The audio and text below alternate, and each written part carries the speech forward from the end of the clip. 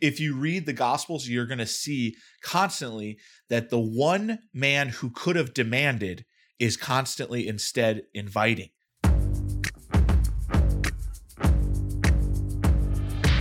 Welcome, ladies and gentlemen, to another episode of Every Knee Shall Bow, a weekly podcast between two nerds who love to evangelize and talk about Christ in the Catholic Church and how you can reach out to your friends, family, neighbors, strangers, anyone and everyone in between. My name is Mike Gormley, joined as always by my co-host, the ever-handsome Dave Van Vickle. I'm, at least between the two of us, I'm the cooler one. Oh, 100%. I would never in a million years claim coolness as a title, much like my homeschooling credentials would support. To be honest with you, if we're using me as the standard of cool in this group, then we're in trouble. Yeah, I know. That's a fact. Yeah, awesome to be here. We have a cool topic today. I'm especially excited about this. I was thinking about this last night, that we're like so obsessed in this show with practicality, like getting people out immediately. Yeah. I want people to understand that we might cover topics several times. Yeah. Oh, yeah. You know what I mean? Like go deeper and circle back around and go deeper. But what we want to make sure is that people are ready to get out and evangelize. So today we're going to talk about the art of the invitation. What does that mean to be invitational in our evangelization? Like the invitation. And I'm excited because this is like, you know, when you're like, if you're in sales, you're wanting to know, okay, when do you get to that point? Or I spent years in Catholic fundraising. And it was like, there's whole books written. Yeah, is right. There's whole books written on like, well, when at that moment do you make the ask? You know, they call it the ask. Yeah. And I think that's a big thing for evangelization. When do you make that invitation? Yeah, because within evangelization, I think some Catholics are nervous about the ask, meaning, are you ready to accept Jesus Christ in your heart as your personal Lord and Savior? That sounds overtly evangelical or whatever. That's foreign from a Catholic sensibility. No, it's a lifelong journey. It's, right, you know, justification and sanctification. It's all those things if you want to dive into the theology of it. But the reality is human beings need sometimes a decisive moment. Right. Not everyone will have a conversion experience that's sensationalistic and all that stuff. Some of us grow by steps, but that's mostly cradle Catholics. In this show, we're trying to talk to people who are fallen away from the right. church. We're trying to talk with people who have never known Christ, never been in a church, or, you know, except for weddings and funerals or something like that. And so the idea is we are looking to get people to say yes to Christ. So when we talk about the invitation, it's always framed within this, yes, of course, the sacramental framework of the church. But when you're talking with adults, there is this moment of a decisive encounter that I don't think we can forget. But before we get into the show, Dave, we have a wonderful question. Yeah. From a listener to the show who has some interesting things to say about some Jehovah's Witnesses come knocking on our door. Yeah, this is awesome. And this person is newly kind of excited to evangelize. So it seems to me like God is setting up that divine appointment, right? Yep. That she's like excited to do this. So she's walking her dog and she's approached by two young evangelists from the Church of Jesus Christ of Latter-day Saints. Oh, they're Mormons. That's right. Yeah, Mormons. That's right. But to be honest with you, you know, these people are expert evangelists. I mean, yeah. I study their process all the time. So I'm glad she reached out to us. She said that they asked her to meet up and talk, and she obviously doesn't believe everything they believe, you know, and neither should she, right? But she doesn't know, like, should she be talking about her faith during that time? What is the right thing to do in this situation? And she's wondering, you know, just for some guidance here, she doesn't want to be rude. You know, should I just like go in there with my own guns blazing? What should I do? So Gomer, what's your take on this? Yeah. So they are coming to her to propose to her their faith. Like there's it's not like, hey, right, we just want to help you move and right, let's sneak in some stuff. They are here explicitly for that purpose. So it is totally open to having a conversation about your faith. So you should never feel like, especially in a situation where you're talking with a Jehovah's Witness or a Mormon or something like that, where they are actively trying to evangelize you, that it would be rude for you not to evangelize back. Okay. Number two, I would say this, that if you know that you're going to sit down with someone from a different religious group who's going to try to evangelize you or proselytize you or whatever, or argue with you, you should go in knowing a little bit more about what their beliefs are before they sit down. That's right. Especially from a Catholic perspective. You can go on numerous websites. There's tons of books about this stuff. But I always tell people that the number one thing, whenever you have one of these religious groups that say, well, first there was the apostles and they had the pure teaching of Jesus. But then at the death of the last apostle, there was a great apostasy and everyone forgot who Jesus was and what he really taught. Which is common between the Jehovah's Witnesses and Mormons and Seventh-day Adventists, Christ Scientists, like all these different groups that started in the late 1800s. I would just remind them that St. Paul, and this is part of my thing, is read Galatians, and especially the part where he says, if anyone should preach to you another gospel, if I or even an angel should preach to you another gospel, let him be anathema. The book, they're called Mormons because they believe the angel Mormoni came and preached a different gospel. And so the idea is they are here representing a different gospel. So you should understand your gospel, yes, understand a little bit where they're coming from, and not be afraid to share the traditional Catholic faith. Yeah, and I would say that just remember, we're kind of throwing you to the wolves here. These people are professional evangelists. They know Catholics inside and out. Yeah. Part of their training was, what do you do when you encounter a Catholic? So you want to stand on what you have and not on what you don't have, right? You're not going to learn the entire catechism overnight and school them tomorrow. So be ready for that. I know also it's a common tactic to just reply with, can I tell you what the Lord has done in my life? Because they have a very different view of their relationship with Jesus, their personal relationship like that. So I think that helps a lot. And then ask a lot of questions. There's no reason you can't be curious about this, right? You know that God has worked in your life and you're not going to give that up. And to really just, ask a lot of questions if you have problems, and you'll see eventually, at least from my experience, you'll see eventually that a lot of it gets cyclical. They can't answer things to a certain degree on different things that you're going to ask about. So I think that's important. What Gomer said, I definitely wouldn't come out guns blazing, but I would try and do it with a question. Yeah. It's to think of Mormons as wolves. They're like the nicest wolves. Yeah, they're awesome, but they are on the prowl. That's what they're doing, and they're good at it. They're very good at it. Yeah. So, we can learn a lot, from them. Yeah, it's unfortunate that we don't have that kind of fervor. It is funny because me and you, we have these two different emphases, right? So so much of my life emphasize community and you evangelization. And it's like you study the Mormons for the sake of their evangelization techniques, and I study them for to destroy them. No, I'm just kidding. No, not at all. For their a little bit, but for their community. Right. The way that they've ordered their within their different groups and stuff. It's pretty interesting. Right. Okay, so that was a follow-up. I hope that helps. They come knocking at the door. I have been so excited my whole life when people knock, and I've never had a Mormon missionary or Jehovah's Witness knock on my door except once. And I was feeding my kids, and one was crying. They were both toddlers or infants. One was an infant, one was a toddler.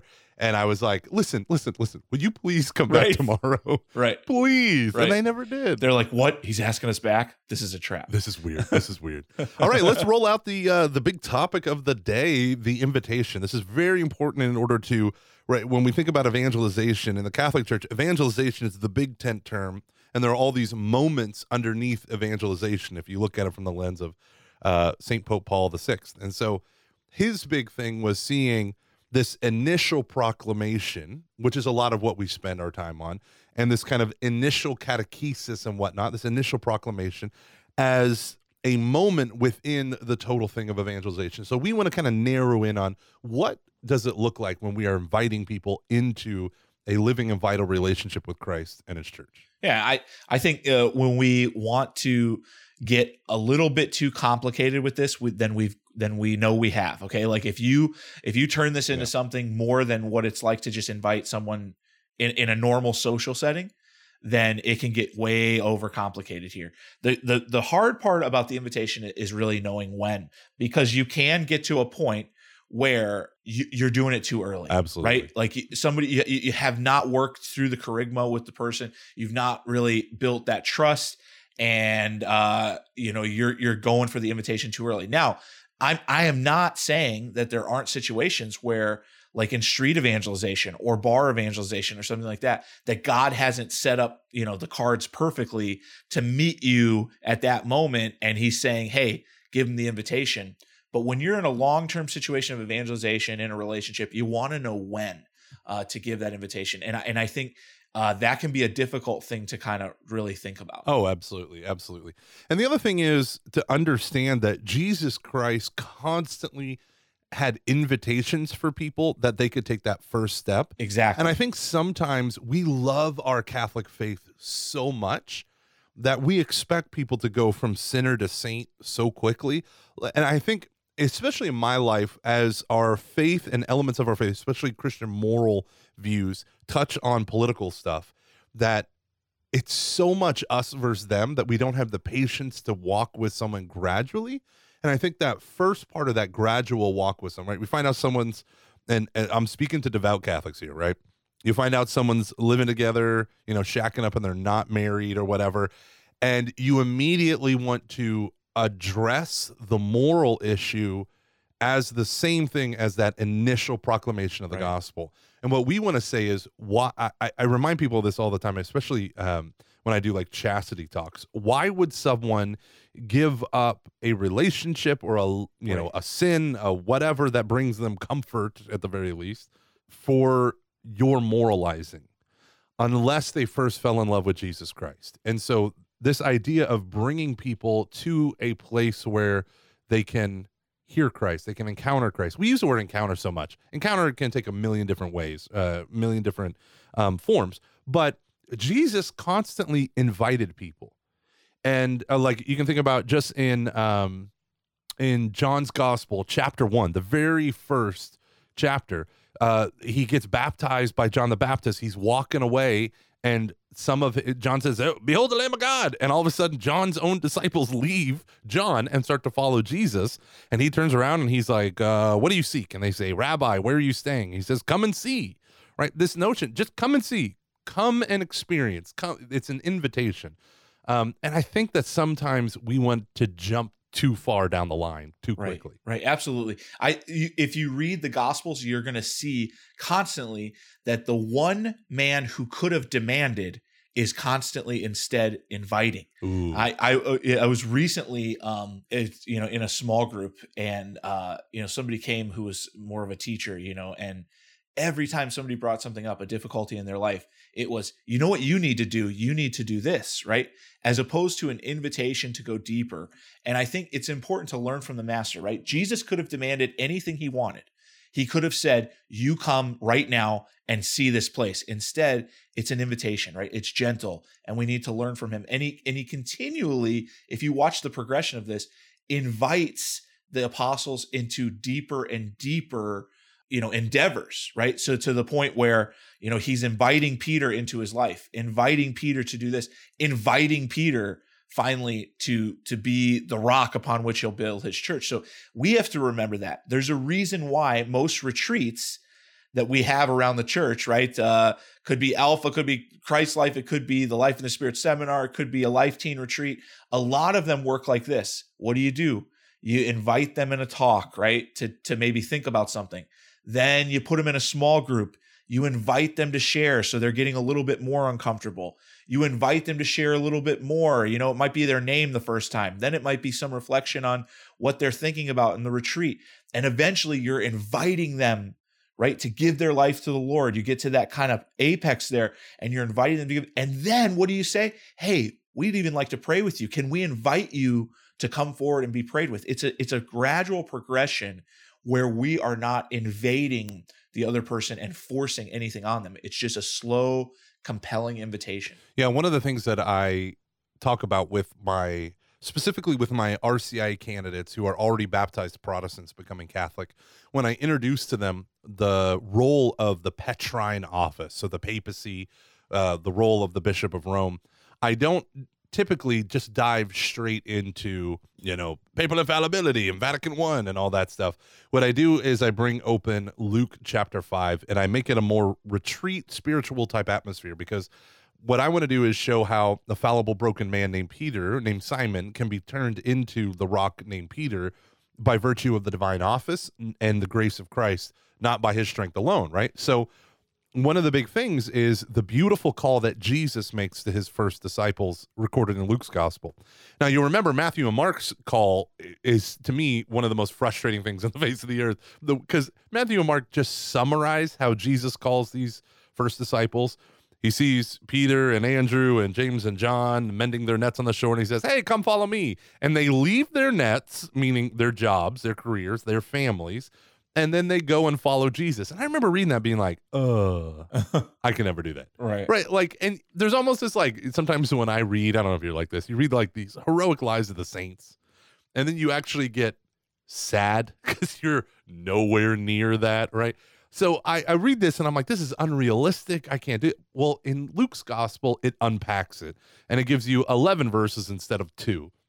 And it talks about how Jesus comes to the Sea of Galilee, and there are so many people that it's pushing him back. And so he gets into Simon's boat and sets out a little. You know the story, right? They didn't catch any fish. They were mending their nets and washing their nets. So they had just spent all pre-dawn hours fishing, because that's when the fish are close to the surface of the water. I'm not going to go through this whole thing, but the idea is there was a report of Jesus that had already spread throughout the land, because that's why there were crowds. He gets into the boat, and Peter has a front row seat to the greatest sermon, I'm sure, ever. He's alone with Jesus in the boat as Jesus preaches to the masses. And then he says, put out into deep waters and lower your nets for a catch. So then he witnesses this insane miracle where it wasn't just a little fish. It was so much fish that 2 boats almost sink.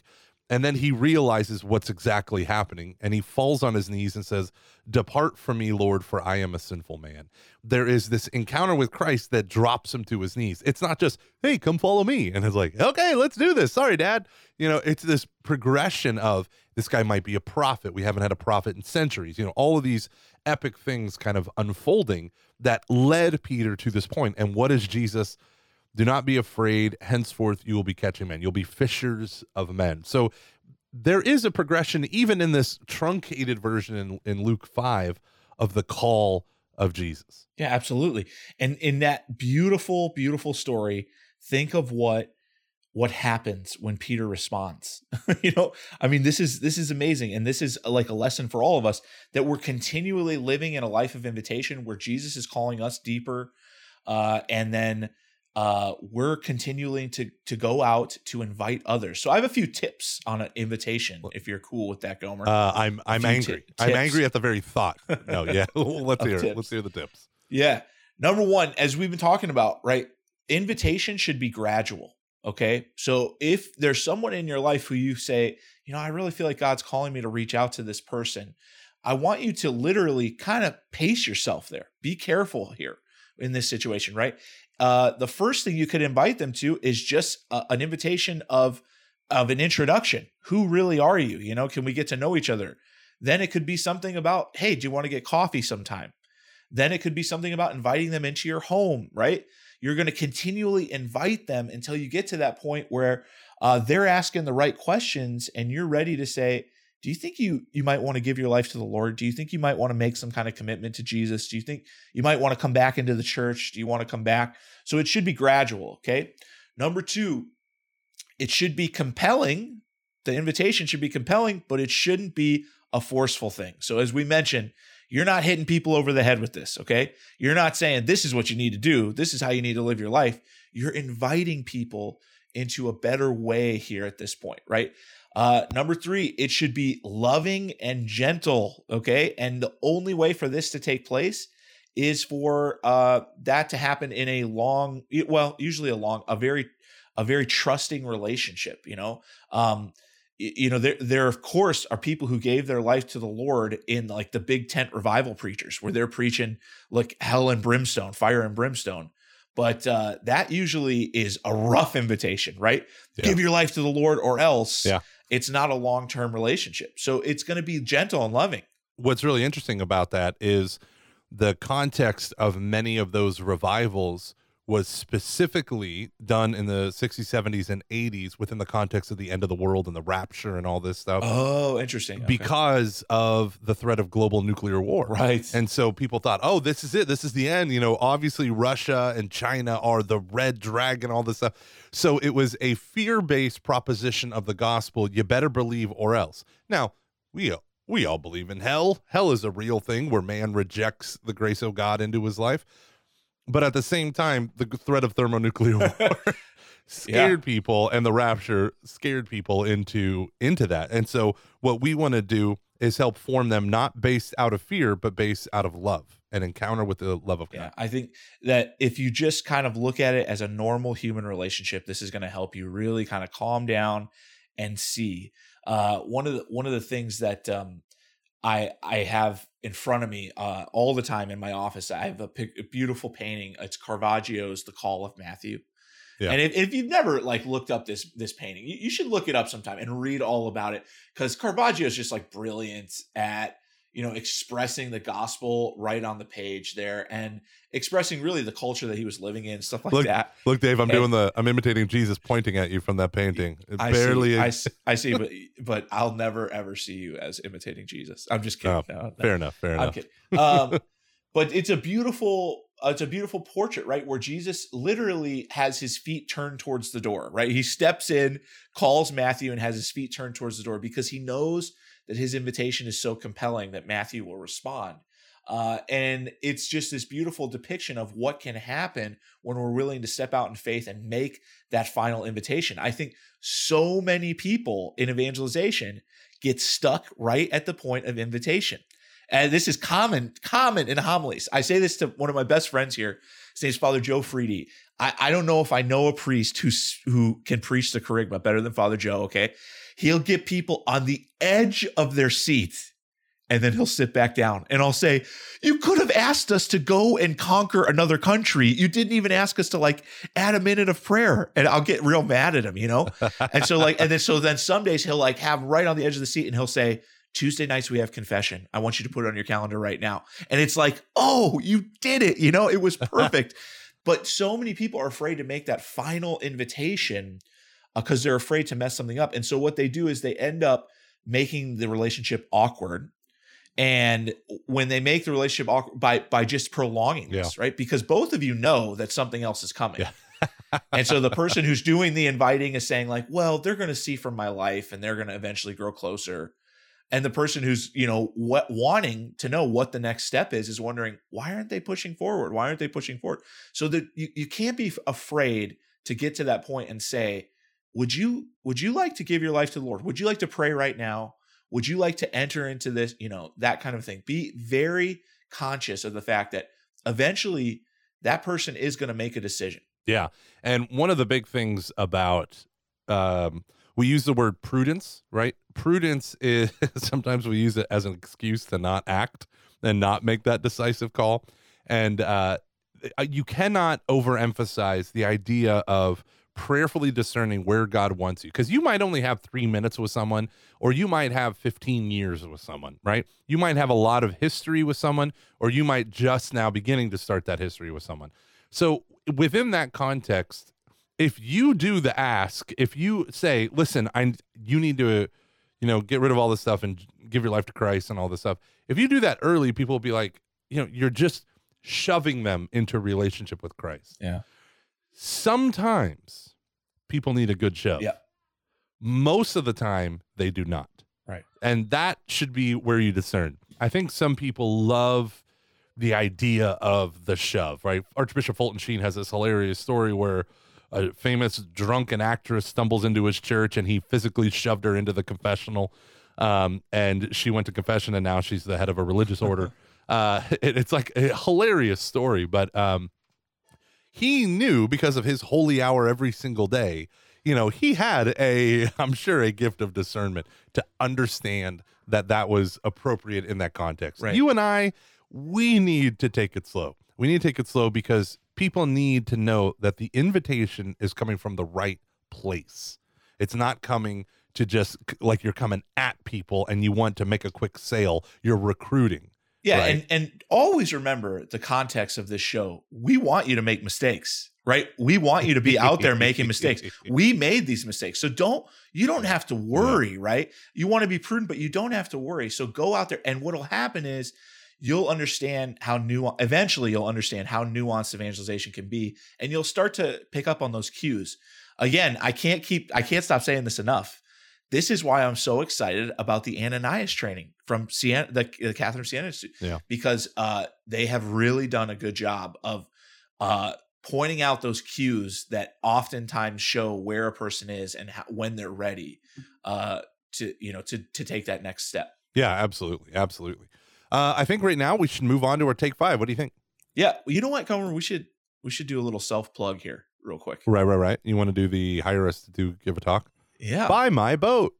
Yeah. Okay. How are we going to do that? Hey, ladies and gentlemen, Gomer and I travel all over speaking to Catholics. We are lucky to get to talk to awesome Catholics all over the country.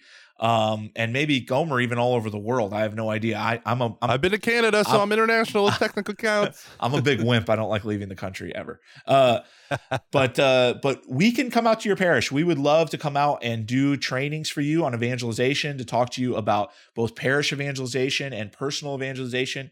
If you are interested in having either one of us out to your parish, to a conference, to an event you're having, please just feel free to email us at everykneeshallbow@ascensionpress.com. everykneeshallbow@ascensionpress.com. We both have availability, and we'd love to come out and talk to you. We'd particularly love to come and want something together. Ooh, that'd be fun. Me and Dave haven't done anything together except when I invited him down to do a parish mission, and I just got to introduce him as he did the parish mission. But yeah, we would love to do that. 3 days ever. Yeah, it really was, actually. Yeah, we would love to do that. Also, some other things coming up, right? So we want to hear from you, even if you don't want to hire us. So every knee shall bow at ascensionpress.com. That's a super easy way to get in touch with us. There are so many things right now, especially with Ascension, the people who are sponsoring this podcast, that is coming down the pipe that can help you grow in evangelization. So many different resources and whatnot. Jeff Cavins has a new book, The Activated Disciple. They have these Kerygma cards that help you walk through and visualize the gospel from a Catholic perspective. And so what I want to do is encourage you to start, exploring these resources that are out there, and Ascension is one of the good ones. So yeah, there's a lot. I read Activated Disciple last night.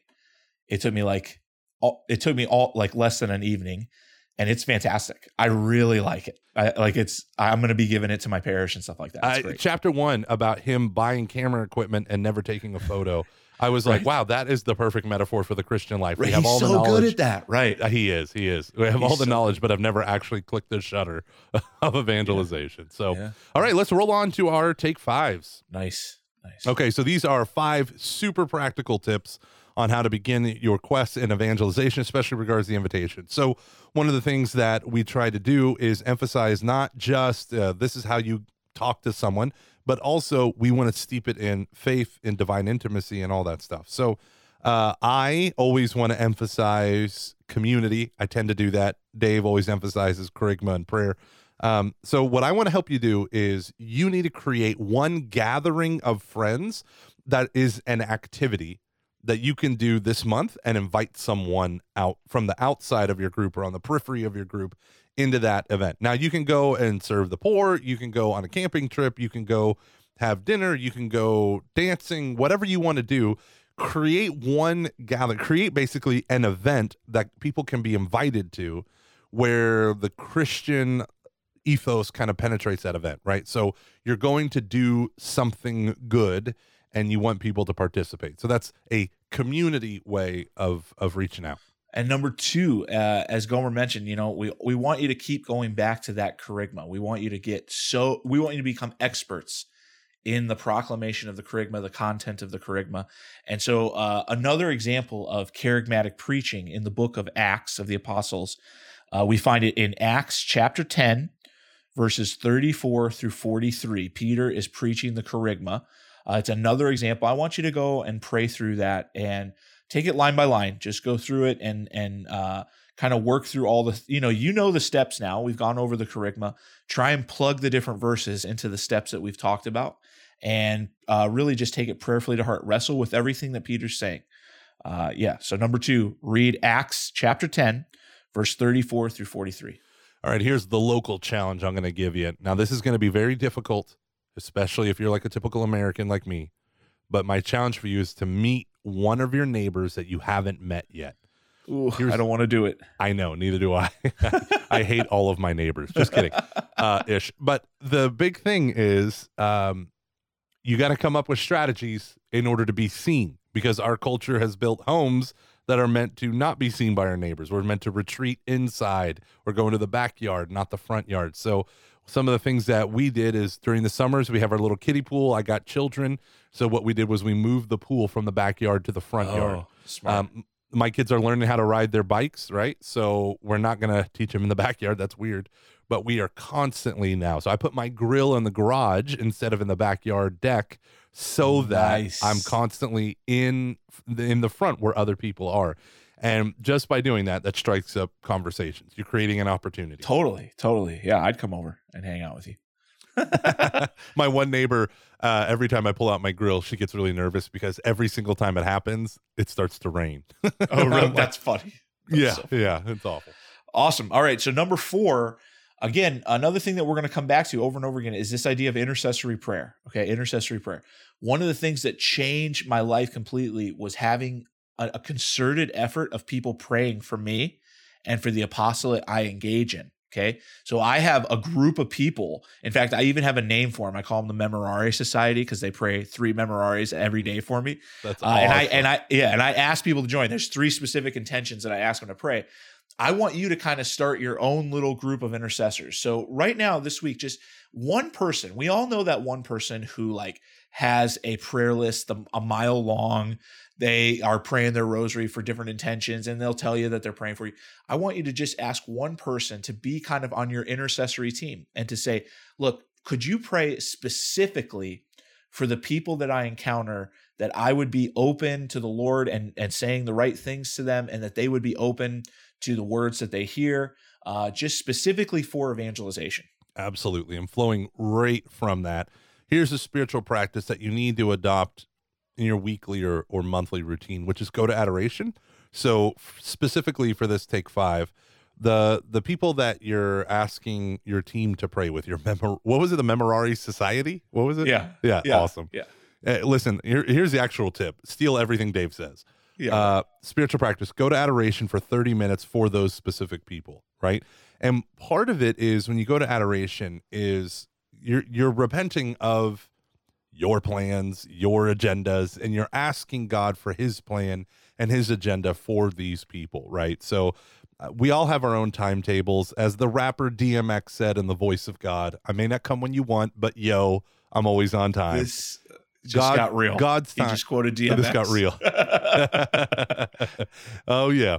The reality is, right, it is God's initiative that saves the soul. It is not us. We just want to cooperate with the divine grace that he is giving us. So go to adoration for 30 minutes, maybe once a month for your people that you're praying for. I'm telling you, sitting alone in the quiet with our Lord, whether it's in adoration, exposed adoration, or in front of the tabernacle, that's Christ being among us. So let's be among Christ and bring these people to him.